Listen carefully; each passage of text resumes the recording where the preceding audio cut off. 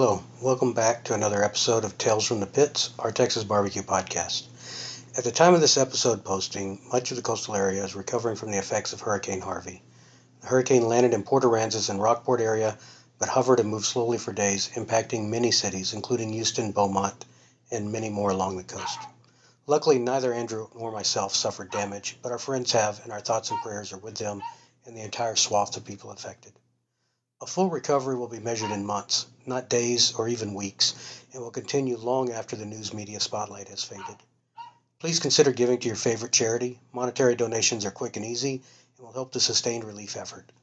Operation Barbecue Relief is one option if you'd like to keep it barbecue related. J.J. Watt continues to raise money through his You Caring Fund, or if you have a preferred charity, then by all means put your donation there. Many Houston barbecue joints and employees have donated food and or their time during this.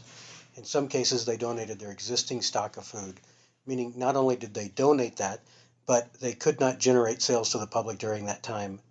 Supporting your local Houston area barbecue joint will be a way to assist in the coming weeks and months. If you're not located in Houston, check with your local area barbecue joint, as some are raising money for hurricane victims. We now take you to the conclusion of our interview with Arnis Robbins of Evie Mae's Barbecue. We left off at part one just after a visit and public post by Daniel Vaughn, and that small, little-known barbecue trailer that was only open twice a week began to see more traffic.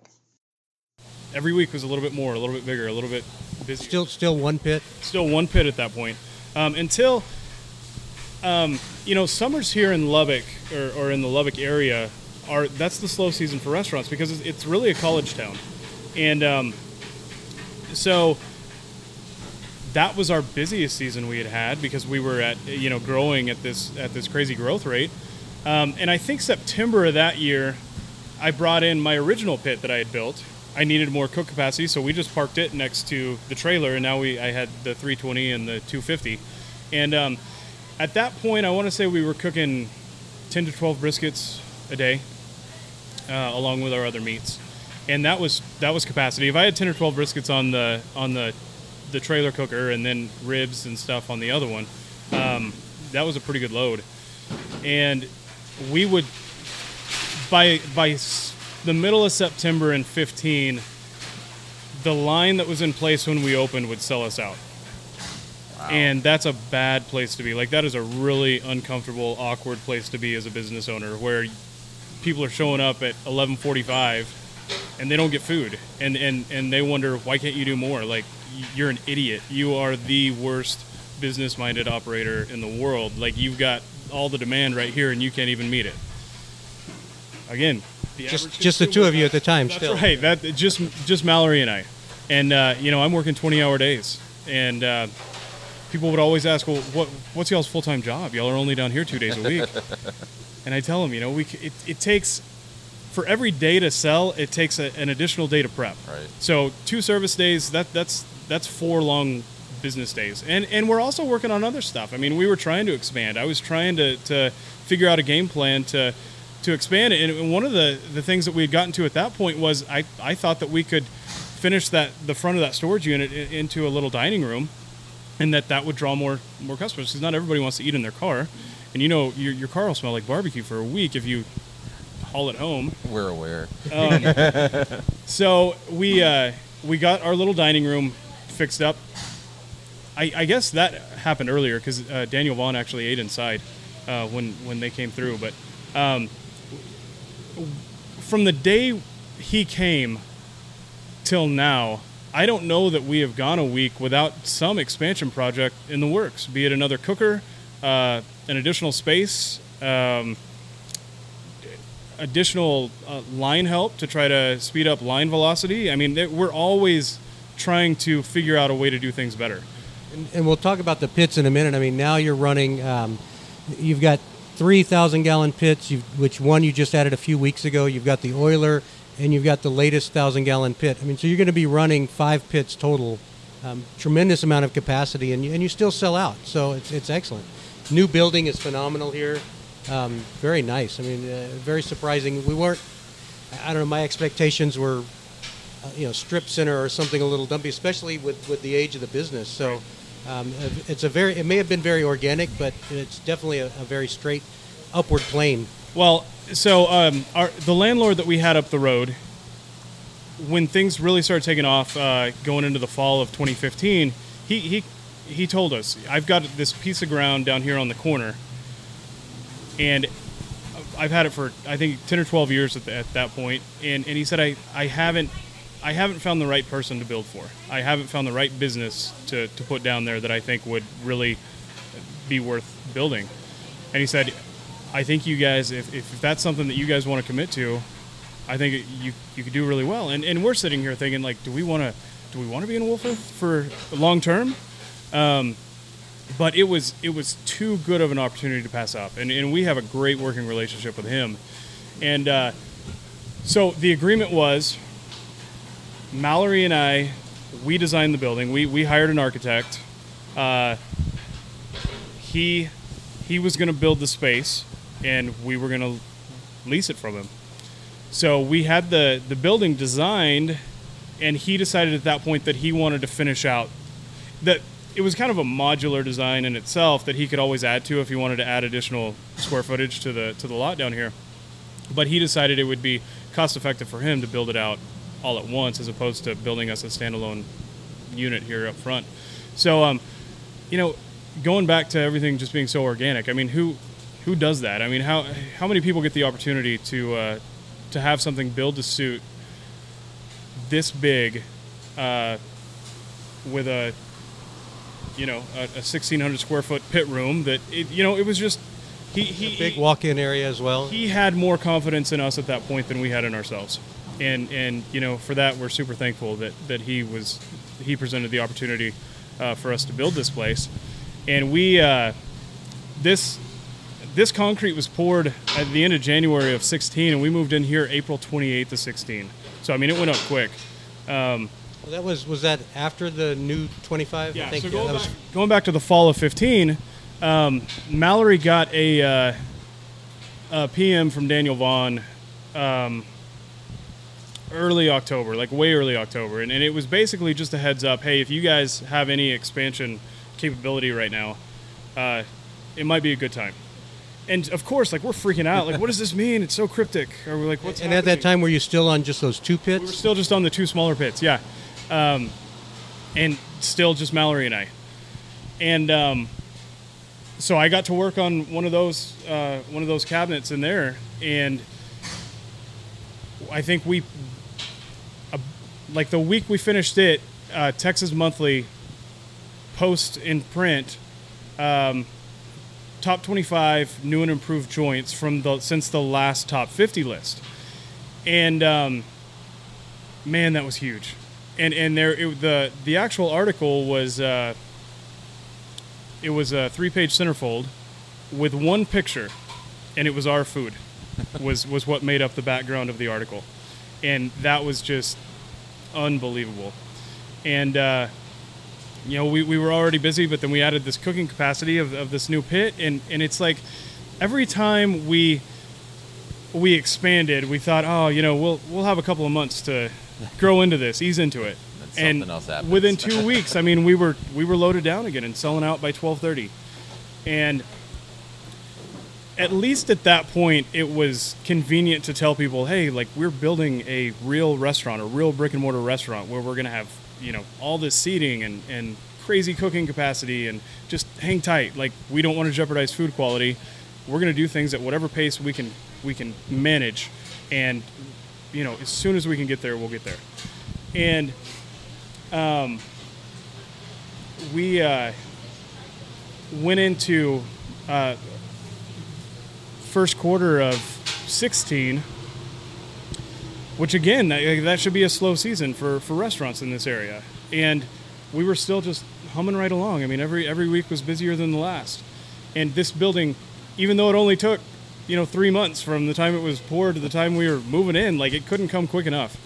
And I'd run down here every afternoon and, like, just hound everybody on the property. Like, well, when's this going to be done? When's this going to be done? But we moved in, and we shut the trailer down for 2 weeks and moved what we needed to move and tried to get ready. And we opened up here on April 28th of 2016. And news showed up. We had a line out the door, and the only 2 times I've ever been nervous in the barbecue game was the day that we opened up the trailer in Tucson and the day that we opened up here. And we were working with a service counter here that I had never worked on the line like that or across from the customer. New employees as well. Now it's grown beyond you and Mallory. Yeah, January, when we opened up after the new year in 2016, we hired 2 new gals. Aubrey, who's our general manager now, and Whitney, who is our back of house manager.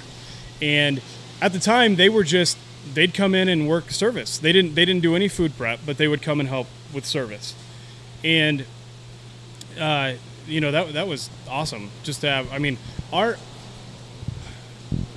since we started in the trailer and since we got a line, one of my things has always been I want to serve people quickly. I want to serve them quickly, but I want everything to be cut to order. Because the people that are coming here, they're not on vacation. They're not hipster college kids. Like they're working class people, and they've got to get back to work. And I want to get them fed, and I don't want them to be discouraged by the line. If we can serve 50% more people in that 2-hour lunch window, then that's what we want to do. So there was a point in the trailer, probably the last 2 weeks before we moved over here, we still had these 2 employees, and then we had another gal that was helping us. So we'd have 5 people in the trailer. Wow. Working 3 workstations. So we'd have Mallory always worked register. I would cut meat, and then we had 2 people plating, and then we had somebody putting food out the window. Some people don't realize how tight that is. I mean, you're back to back. Yeah. But it was a little bit like McDonald's in that, like, it only took 3 movements to fulfill your duty, and it was very efficient. So we move in here on April 28th. We got a line out the door. We haven't been operating for the last 2 weeks before that, so everything is a little bit rusty. I had never cooked indoors at that point, which is like a total game changer. Yeah, well, you had a new pit for this? Yeah, so you also had another pit right. that was new. But I was working in this commercial kitchen with all the space in the world, and prep was that much easier, and it was air conditioned. Yeah, going from a trailer into this pit room has got to be like Christmas morning.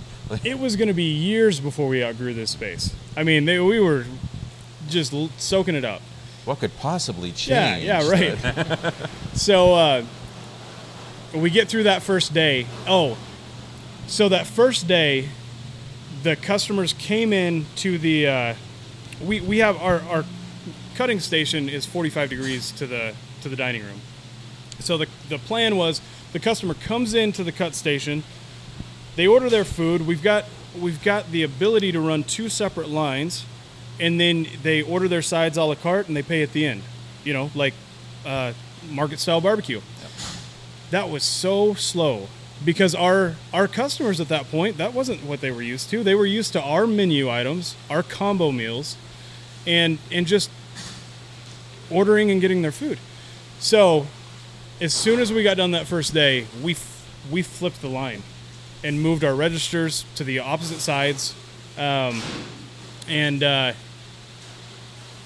We sell meat by the pound, but the customer's already paid by the time we cut it. So back in the trailer, it was just plates, or no? We did sell meat by the pound in the trailer, although we very rarely sold meat by the pound. I mean, nobody comes to a trailer for $100. Outside of Austin, there are places that do it, but we see that it's very difficult. When your crowd is used to just buying a plate, they just get really tongue-tied when they look at the menu and don't know what to do. Well, it's confusing. I mean, because you're also sitting there trying to figure out, okay, like what's the better value? If I buy meat a la carte and then 2 sides, like how does that compare to? And that kind of goes back to the speed, like the speed of ordering and the speed of getting people through the line. So our menu is a little bit lengthy, but it's also simplified in that you can buy a 1 meat combo, 2 meat combo, a 3 meat combo. We got these, we call them number 6 and number 12, where it's a 6 is a 1/4 pound of all of our meats plus 2 sides, and the 12 is a 1/2 pound of all of our meats plus 2 sides. And we sell a lot of those, especially on Saturdays. But we when we set up our line, then when we revamped it for our second day, I want the customer to go sit down, and Aaron Franklin has talked about this before. Like, the shortest distance between when that meat is cut to when it goes in the consumer's mouth, like, the better. So now people get they pay, they get their sides, they get their meat, and they're free to go. They don't have to wait in a line then to pay for whatever's on their tray. Like, I want them to go sit down and eat as quickly as they can. After they stand on the chairs and take their pictures. That's right, yeah. Which is totally crazy, by the way. It's crazy to look out there and see people taking selfies. How many people do it? I mean, it's amazing. Yeah, a lot of people. So, at this point, I feel like we've got our line process kind of figured out. The cook process, it was still a one-man show. And when did you add the express line? That actually didn't come along until late last summer, probably. And the catalyst for that was everybody wants a sliced brisket sandwich. Nobody wants a chopped brisket sandwich. What people don't know, not every slice of brisket is perfect. Only what we put on your plate to eat a sliced brisket is perfect. The rest of it needs to be chopped up and put in beans or on a sandwich.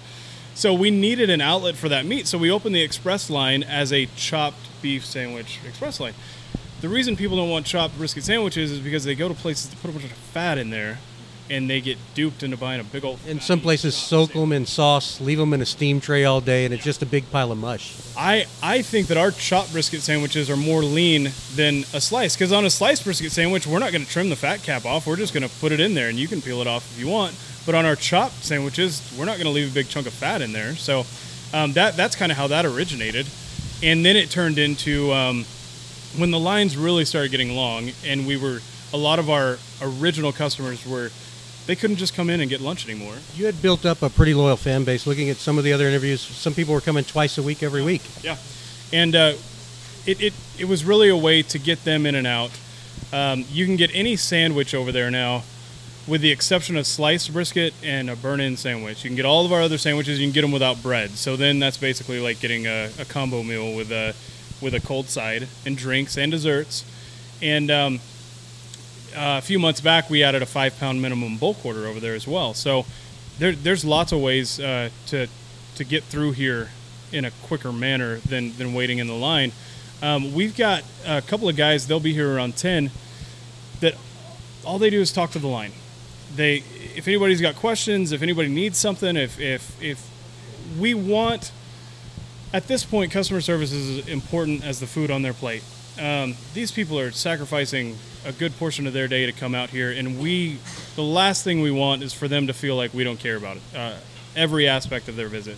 So we'll bring them drinks, make sure that they are comfortable and confident with their order before they get up there. That's fairly unique. I mean, I know Franklin, they'll do that. They'll come through the line and ask for your order.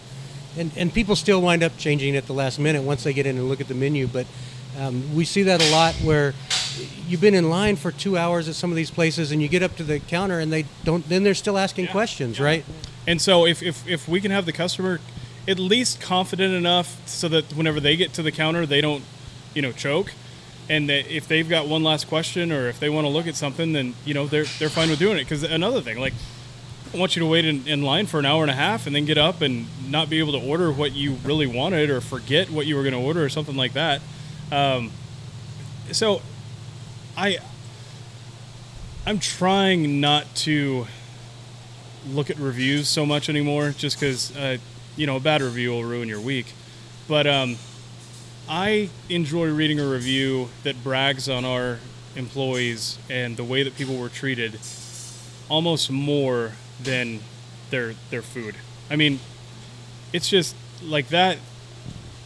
It brings me so much joy to know that every one of our employees cares about the customer as much as we did and as much as we do. And I think a lot of that goes back to we've grown at such a rapid pace that a lot of these employees were here when we were so much smaller, and literally every customer counted.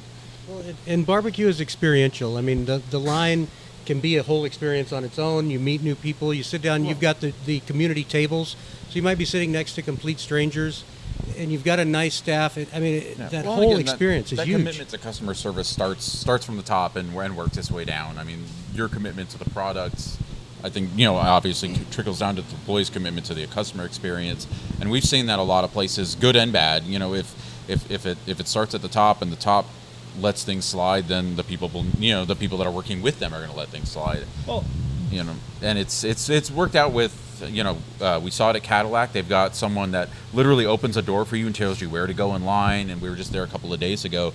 Corkscrew does similar things like that, as far as like if it's cold outside, they'll do hot chocolate for the people in line, and just those little things that if you know you're going to be waiting an hour or 2 hours, whatever it is in line, anything that the business do, not that you have to give anything to anybody, but just to show the customer that their time spent is appreciated. Yeah, I mean, and we're still we're thankful for everybody that comes, and you know, working the service counter, it's hard not to care. I mean, you're right there. I mean, from me to you, and I'm putting what you're going to eat for lunch. We've talked about that with Bodacious. You've got eye contact directly with the customer. Yeah. And there's a real sense of obligation at that point to make sure that what you've waited in line for meets or exceeds whatever expectations you had, and the owner is looking you in the face. And what gripes me the most is when people are not satisfied, but they don't ask us. They don't ask us to fix it. They don't give us an opportunity to make it right.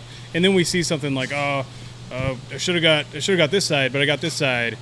And had you told us while you were here, we would have gladly given you the other side, just so you know, anything we can do at that point to try to make your visit worth your trouble is what we're willing to do. So we really stress that. I mean, I try to tell every customer that I serve, you know, if you need anything, please let somebody here know, and we will take care of it. And you know, the staff last night came around multiple times, fantastic. over and over, making sure. And again, it flows from you down to your staff, but you're setting that example. The staff is following that. They care. And again, it goes back to that overall experience. And like I said, I'm as proud of high customer service praise as anything that people say about us. So that's fun. I mean, it's really cool that we're on a first name basis with a lot of our customers. And you know, it's hard to explain. It's just it's a really, really cool evolution that has taken place in all aspects. I mean, barbecue, yeah, it's the restaurant industry, but it's not really. It's not conventional restaurant business. I mean, we've got so much stuff going on. I mean, now we got the pit room. Well, we've got a crew that works out here. They don't really have anything to do with inside, and that's kind of like managing its own operation out here. And then we've got the kitchen, which that again, we've got 3 people in there that don't really have anything to do with service, and eventually a bakery as well. And eventually a bakery next door. So it's cool to come in and see all these different areas, you know, kind of clicking and doing their thing, and then for it all to come together out there on the service line and to run, you know, 500 people through in 2 hours on a Saturday is just, it's really, really cool. So going back to the timeline of Evie Mae's now, so you open late April 2016 in the restaurant space. Feel like you're growing into it. You've got enough capacity to pretty much feed the masses, and then this little Texas Monthly List comes out. We're in spring of 17 now.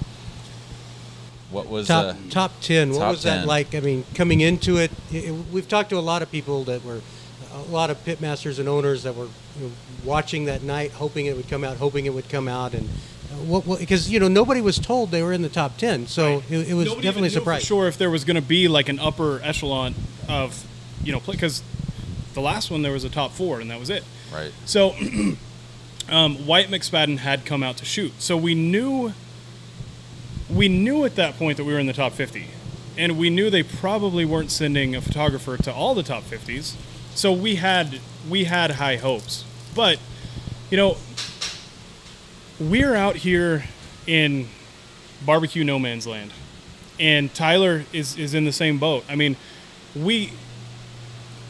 Tyler Frazier, yes, from Amarillo, which, by the way, one of the nicest guys in the world. He reached out to us very early on social media and basically said, you know, if you guys need anything from me, if I can help y'all, you know, as you cut your teeth in this business at all, please let me know. And we've kept in touch. We talk pretty regular. He's a great dude. But for Daniel Vaughn to have discovered us so early on, that brought people, whenever people are coming into town for, Tech football games from Austin or from Houston or from Dallas, then that put us on their radar if they were, barbecue fanatics. So that really, really helped. But at the same time, it's easy to go to all the great barbecue places if you live somewhere in the Golden Triangle, but not very many people are going to travel all the way out here just to try it. I mean, destination barbecue, I mean, we saw the reviews, we saw the pictures, and, Jimmy Ho told us, hey, these guys are great. We still never made the trek out to Lubbock because it's Lubbock. I mean, it was from Houston, it was such a drive. That's right. And it was our mistake to wait this long, but, getting on that list, we were just change getting it. the kinks worked out for you. No, and that's, so once we made top 10, then that's when people, and the timing of the list is perfect because people are planning summer vacations and kids are out of school, and the Yeti Passport has been like way more successful than I would have imagined.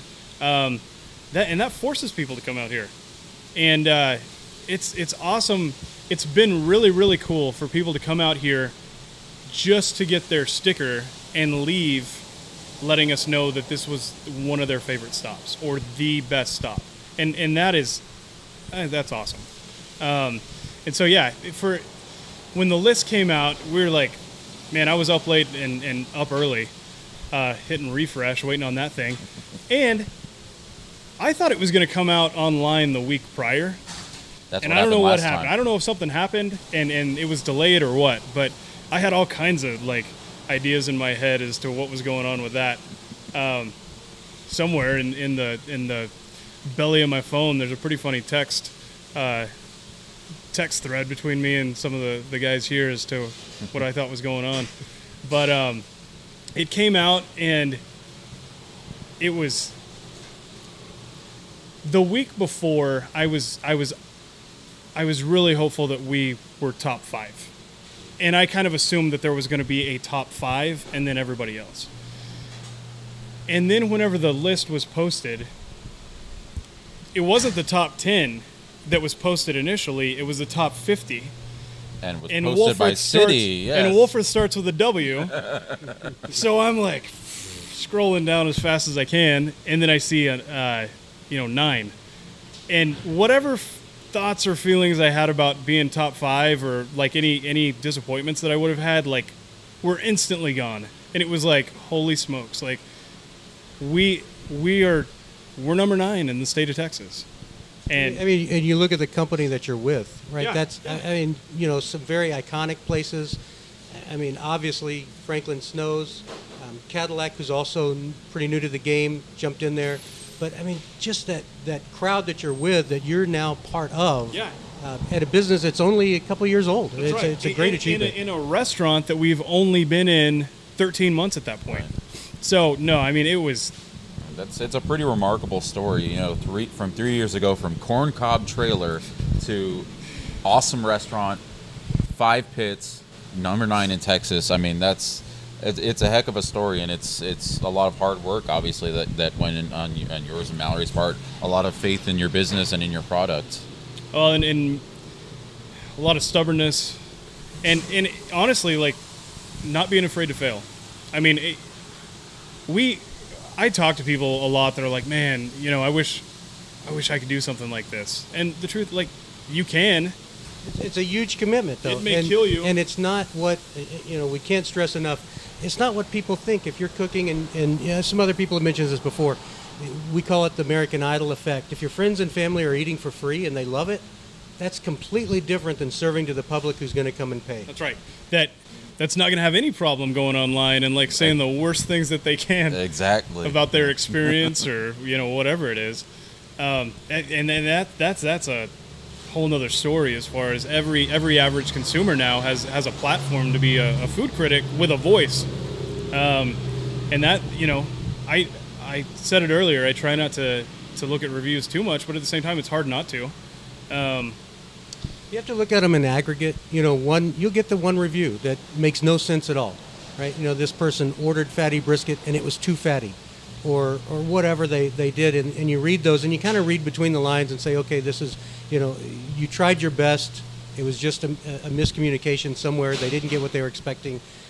But you see it in aggregate is where you have to do it. You have to take, whether 10 people that said the same thing out of 200 reviews, and that's where it really does make sense. Yelp and the other things, you just have to be careful how you look at those. I know personally each one would hurt, but if it's not a trend, if you're not seeing a trend, that's a different thing. Right. No, and you're absolutely correct.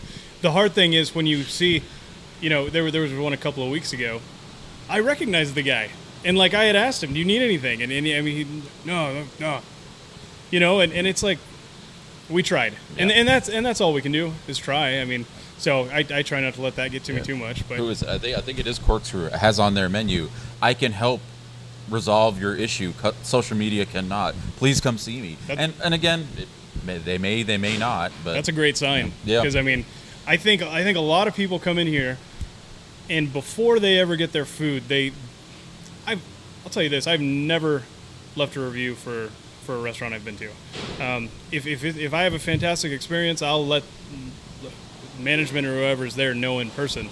But people, this is a different day and age, and people, before they have their food, they may already know, I'm going to leave a review for this place, and it's either going to be good or it's going to be bad or it's going to be average.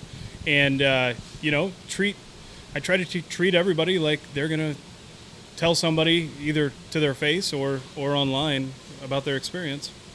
So it shows. And again, that's what makes us giddy when we visit certain places, is to see, from top to bottom, that care, that concern about the whole experience, right? It's not just that you can cook great food, shut up and get in line. Shout out to John Miller, and you're awesome, and you've been a lot nicer to everybody. Great food, Black Box, I'm not kidding. But, there's not just one. There's a lot of people out there that, you feel like they don't even want to be in the business when you go visit their restaurant. Yeah. Brian's wife, Leslie, was calling us meat drunk yesterday after we left here. Because, when you have those experiences where the food's fantastic, the service is fantastic, everyone just, it's just a great experience all around. It's one of those, we don't get many of them anymore because we've eaten so many places. So when you get that first experience at a really great place, it's like, damn it, why aren't more places like that? But, yeah. And there are definitely some. And those experiences are great. Everything from Franklin Snows, Bodacious, Corkscrew. There's many on the list there that we've had that. Yeah. It's a very similar thing where all around, right? 360 degrees. It's not just the food. There's other places where the food's great, the service is in, and does that mean we'll come back? We probably still will, but it's just not the same experience. And people that are driving, if you're driving out to Lubbock, it's a long drive. Oh yeah. And expectations is another big one that we've talked about, where it's hard to exceed expectations sometimes, and Franklin gets a really bad rap because when you go to Franklin, it better be the best barbecue you've ever had in your life. And that's really hard to reach these days. So there's unfortunately there's places that are like that I think they're getting knocked more than they deserve. But this was a truly one of those, just blew us away expectation-wise. Well, and kind of going back to that and people's personal expectations coming in, we can't really afford an off day anymore. We're number 9 in the state of Texas. We can't let somebody down. I don't want anybody to leave thinking, man, those guys are overrated. I want people to leave thinking those guys are underrated. That was a great experience all the way around. And going to that and how we've scaled in our product and our quantity and what we're doing now. I had a guy come to work the midsummer of 16. And that was the first guy that I didn't hire him to help me cook. I hired him to help me trim, because trimming is a miserable job. And trimming one brisket's a piece of cake, right? Trimming, 30, 40, 50, plus the ribs, plus everything else is a massive endeavor. And we trim pretty aggressively. We make sausage here in house, so we can afford to cut off a little bit and shape them up the way we want them, and then get in the fat cap where we want it. We've got 3 to 5 minutes in each brisket before it ever goes on the cooker. So I had hired this guy, and I was going to teach him how to trim. well, I started teaching him how to trim, and he wanted to learn how to cook. So I started teaching him how to cook. That was the first person that I kind of let in. We had filled up some positions in-house, but I was very nervous about taking that step to let somebody into my space. But at your volume, you've got to. I couldn't do anymore, and I was on the verge of burning out at that point, and that's pretty early in the game in the restaurant. But you can only work so many 20-hour days with a 3-month-old at home and a wife that is dealing with that. So this guy comes to work, and I let him in and kind of told him my secrets and all that, and he's not with us anymore. But that was a great icebreaker to prove to myself that I could teach somebody to do what I do. And so after he left, we posted a job listing on social media that was we needed to train a pitmaster. You needed to be sober, and no prior barbecue experience was requested. Wow. And So why specifically that? Not the sober part, we get that. But I didn't want somebody who. I'll be the first to tell you, I don't think that I know everything about barbecue, but I know everything about the way that I do barbecue. And I did not want to bring somebody in that was going to try to tell me how to do my thing. Easier to write on a blank slate. Right? That's right. Yeah. I didn't want to break somebody else's bad habits. So our Nathan Peer, he's from Wisconsin. He responded to the ad, and he came in and interviewed. And I told him, this job's going to suck, and I'm going to need you here at 3:00 in the morning. And that, if you're okay with showing up at 3:00 in the morning with a good attitude, then we can work everything else out. I don't need to know much more than that, as long as you're committed to that. And I said, I can't afford to pay you much if you're only assisting me, but if you come to work and I'll try to teach you as quickly as I can. Whenever you start taking over some of my daily responsibility, I'll reward you for it. And he came to work, and he came to work in September of last year, and in January of this year, he pulled his first shift alone. was there any catalyst for that? A lot of times you hear, there was some reason that day was that time. It was. I think he was probably ready to do it, a lot earlier than I was ready to let him do it, and it became just okay. Like, you come in and do the Wednesday cook. Wednesdays are slow day, and he did it, and so then that opened up all kinds of opportunities for me, because all of a sudden I was just working a normal shift. I could do other things. So he was coming in the morning. I was working the evenings, and working the line.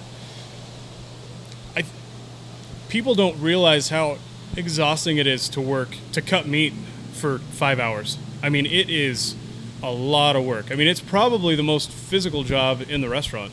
And there's zero breaks. There's zero breaks. I mean, you're sweating, you're thirsty, your legs are tired, constant interaction with the customer. I mean, it's a full body drainage is what it is.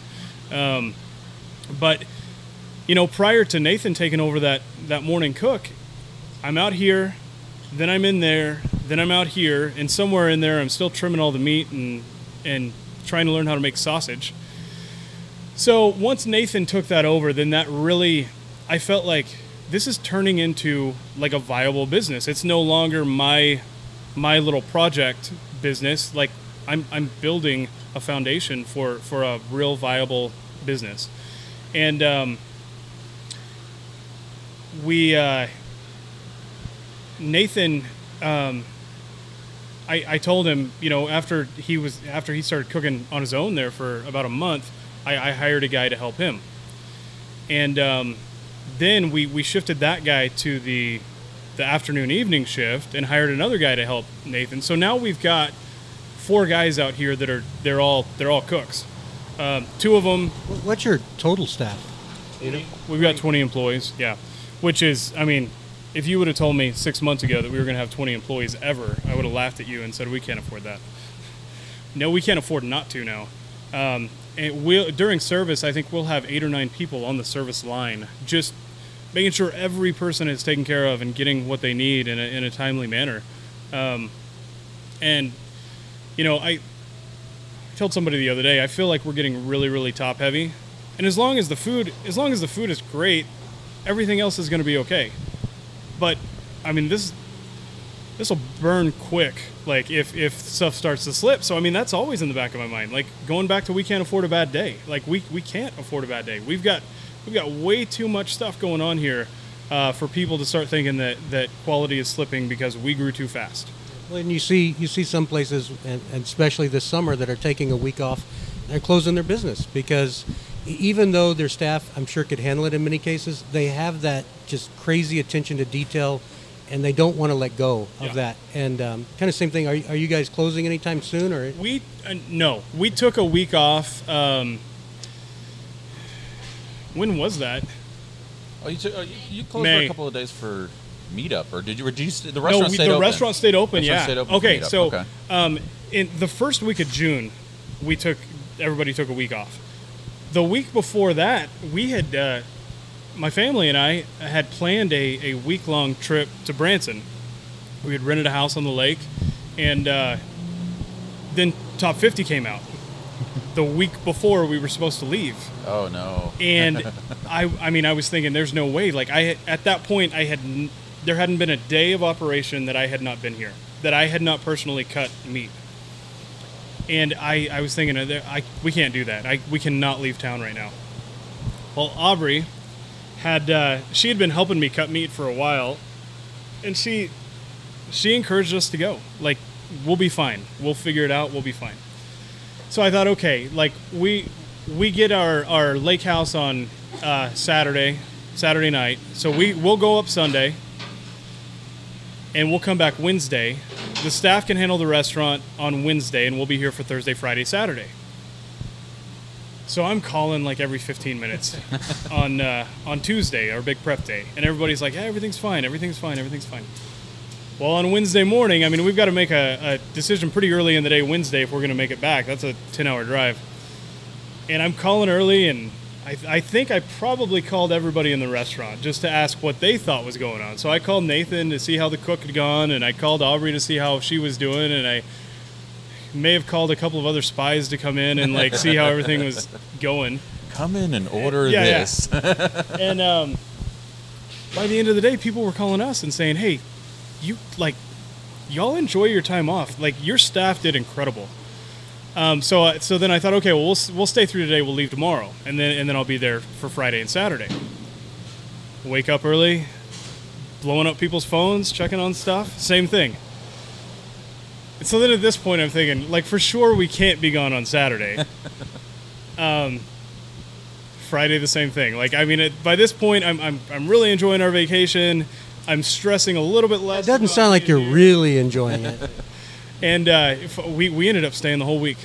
And our crew ran the restaurant the week after Top 50 came out. And we got more positive feedback and reviews in those 4 days than we had ever had in a 4-day stretch before. So then I came back to work for like a week, and then I took another week off. You don't need me anymore. I'll be out of here. But, you know, it's... when we were in Tucson, I started that landscaping business in 2010, and we left Tucson in 2014 and jumped right into this. You know, I'm going on 7.5 years of what feels like nonstop startup and growth. And I need to decompress. And the fact that we have people here in place that are 100% capable of doing the job and doing it very, very well and caring about it as if it's their own, it's been a really, really awesome couple of months here that I feel like there's not one thing here that is absolutely dependent on my involvement. And I think that the staff, they appreciate that. That gives them a sense of, accomplishment, and that they can take care of things, and that I don't have to stress about every little thing every day. Well, we're winding down here. We're getting closer to service time for you, so we'll cut this off here. But with one last question of what's the future of Evie Mays? And I know we've got some bakery talk in the works that we've been hearing about. What can you tell us about that? So we've got the next door space here at the restaurant is about 85% completed. We're waiting right now. The fire marshal is going to make us put fire suppression in. We don't have fire suppression in the existing square footage, which was fine at the time. But now, in order for us to combine those two spaces, we've got to put fire suppression in. So that's kind of the holdup right now. Trying to get an engineered drawing in place for that. And my hope is by mid-September, the wall on that side of the building is removed, and we've got a dining room that's twice as big as the one that we currently have, plus a new bakery and bakery storefront.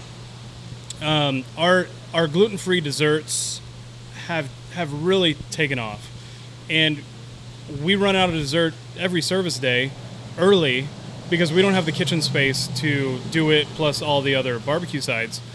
So we're going to move that whole operation out of the restaurant and give it its own space, and that's I'm hopeful that it'll be a 6-day-a-week full-service bakery with Awesome. Custom orders. And Will it have its own name? Or? We're playing with that. Gotcha. If we were just starting now, we would definitely try to. We have a little boy now that's. We were kind of talking about that amongst ourselves, right? So the barbecue joint after the daughter, and then the bakery, which you would think would be after the daughter. That's backwards, yeah. So my pet project somewhere down the line, I think, would be Jack Wilson's Beef and Bourbon. It's just a steakhouse and brown bar, but we'll see. We'll see if I really feel like starting over when I'm able to. But we're really excited about that because I'm gluten free, and I have to be gluten free, not because of fad diet, but because of my celiac disease. I don't know if it'll ever be a real viable business, but there are people out there that need it, and then they can't go anywhere else for it. Even if a conventional bakery offers something gluten free, I don't know if you've ever seen the inside of a conventional bakery, but there's gluten literally floating in the air. So to be able to offer something 100% gluten free, and the restaurant, of course, will be buying all of our dessert products from it, so it should be fairly viable that way. I also am hopeful that at that point, I want to do vacuum sealed, chilled whole meats that are available then 6 days a week through that storefront. So that's something that we're thinking about also over there. Awesome. But where we go from here, I'm at a point where once we get that completed, we've just finished a little expansion project here at the restaurant where we put in a cold cut room for all of our meat prep and sausage making and a bigger walk-in cooler. And that gave us space here in the pit room to add our 2 new smokers. Once that is 100% wrapped up, the bakery and dining room is 100% wrapped up, I want to start building cookers. And whether that's all custom commission stuff or we come up with a couple of basic patio-sized models. And it's on your website, consumer level, but maybe consumer and commercial. That's right. I mean, at that point, whatever anybody wants to buy. I think to build a smoker. I've got one out back right now that I'm building for a guy, and I mean that's fun. I mean that's I have a crazy passion for barbecue, but the catalyst for that was building a smoker. And that's near and dear to my heart still. Just tinkering with stuff, the engineering aspect of it. My favorite days are the first fire in a new smoker. I mean, just seeing what it does. I mean, because you don't know till it's done if it's going to draw right, if temperatures are going to be even. You don't know what it's going to do. So that's just, I always look forward to lighting a fire in a new pit. Sandy, I know you said one more question, but I'm going to throw one out there too, because you're talking about the art and science of barbecue. which is the part that we really get fascinated with. And the pit building is absolutely one. Sausage is another, and you guys started doing your own sausage. Tell us a little bit about how that began and your influence. When late last year, when Nathan and I, we had a lot of, we spent a lot of time together. And it was nice to have somebody to talk to in the mornings. Because, I worked for 2.5 years with a lot of time out here in the middle of the night. And so to have somebody to chat with, we started talking about sausage. And he's from Wisconsin. So he hadn't ever really, he had tinkered around and made some, brats. But neither one of us really knew anything about making our own sausage. We were having our sausage custom made from a processor here in Wolfforth. But I text Daniel Vaughn and said, hey, I need a crash course in sausage making. Who should I talk to? And he highly suggested that we get in touch with Evan Leroy from Austin.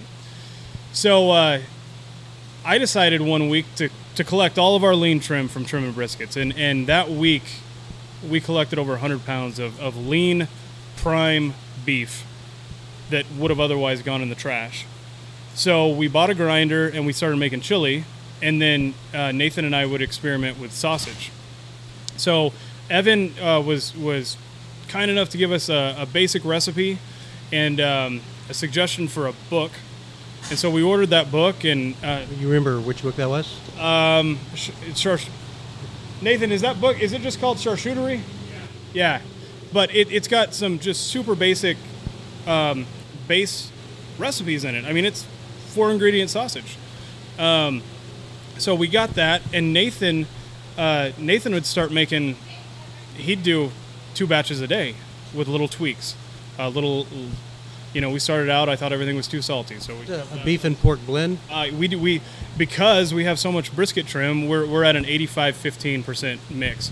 I have not had the opportunity to eat a lot of, the classic barbecue joints in Central Texas. We did, after Barbecue Fest last year, we went down to Lockhart and we did Blacks and Smitty's and Kreitz. And I have not been to Southside or any of the other, really legit sausage makers. Southside, any of the Miller family, and also Hays County, another revered sausage. Yeah. Of course, Evan, too. Oh, yeah. Evan's like the sausage king of Austin. So that has been fun. It's also very cost effective to utilize all that beef trim, and people love it. Here, that's a big thing that we're making sausage in house. It is, and again, it goes to the art. Because you've got a green chili sausage. So, anybody can throw green chili in a sausage, but it's not going to be your recipe the way you do it. Right. And it allows you the creativity to make it your own. And it's something that barbecue, I do not like monotonous routine in my life. And I think that's why I've always kind of had an entrepreneurial mindset in these ventures. Barbecue is different every day. When you're making your own sausage, there's variables there that you got to deal with every day. Cooking, it's rainy and cool here today. Yesterday afternoon it was 98 degrees. So that is the drive. The drive is learning how to deal with daily variables and trying to figure out how to consistently improve on yesterday's product and also deal with those variables. So, sausage is just another daily challenge that's, keeps our heads in the game. Well, we appreciate the time. Thank you so much. Congratulations, number 9 in Texas. Obviously, that's a huge achievement in a very short time. You guys have really burst onto the scene and produced a great product, and we're looking forward to eating some more today. Really made a name for yourself and the family. Great stuff here. Thanks again. Well, thank you guys so much.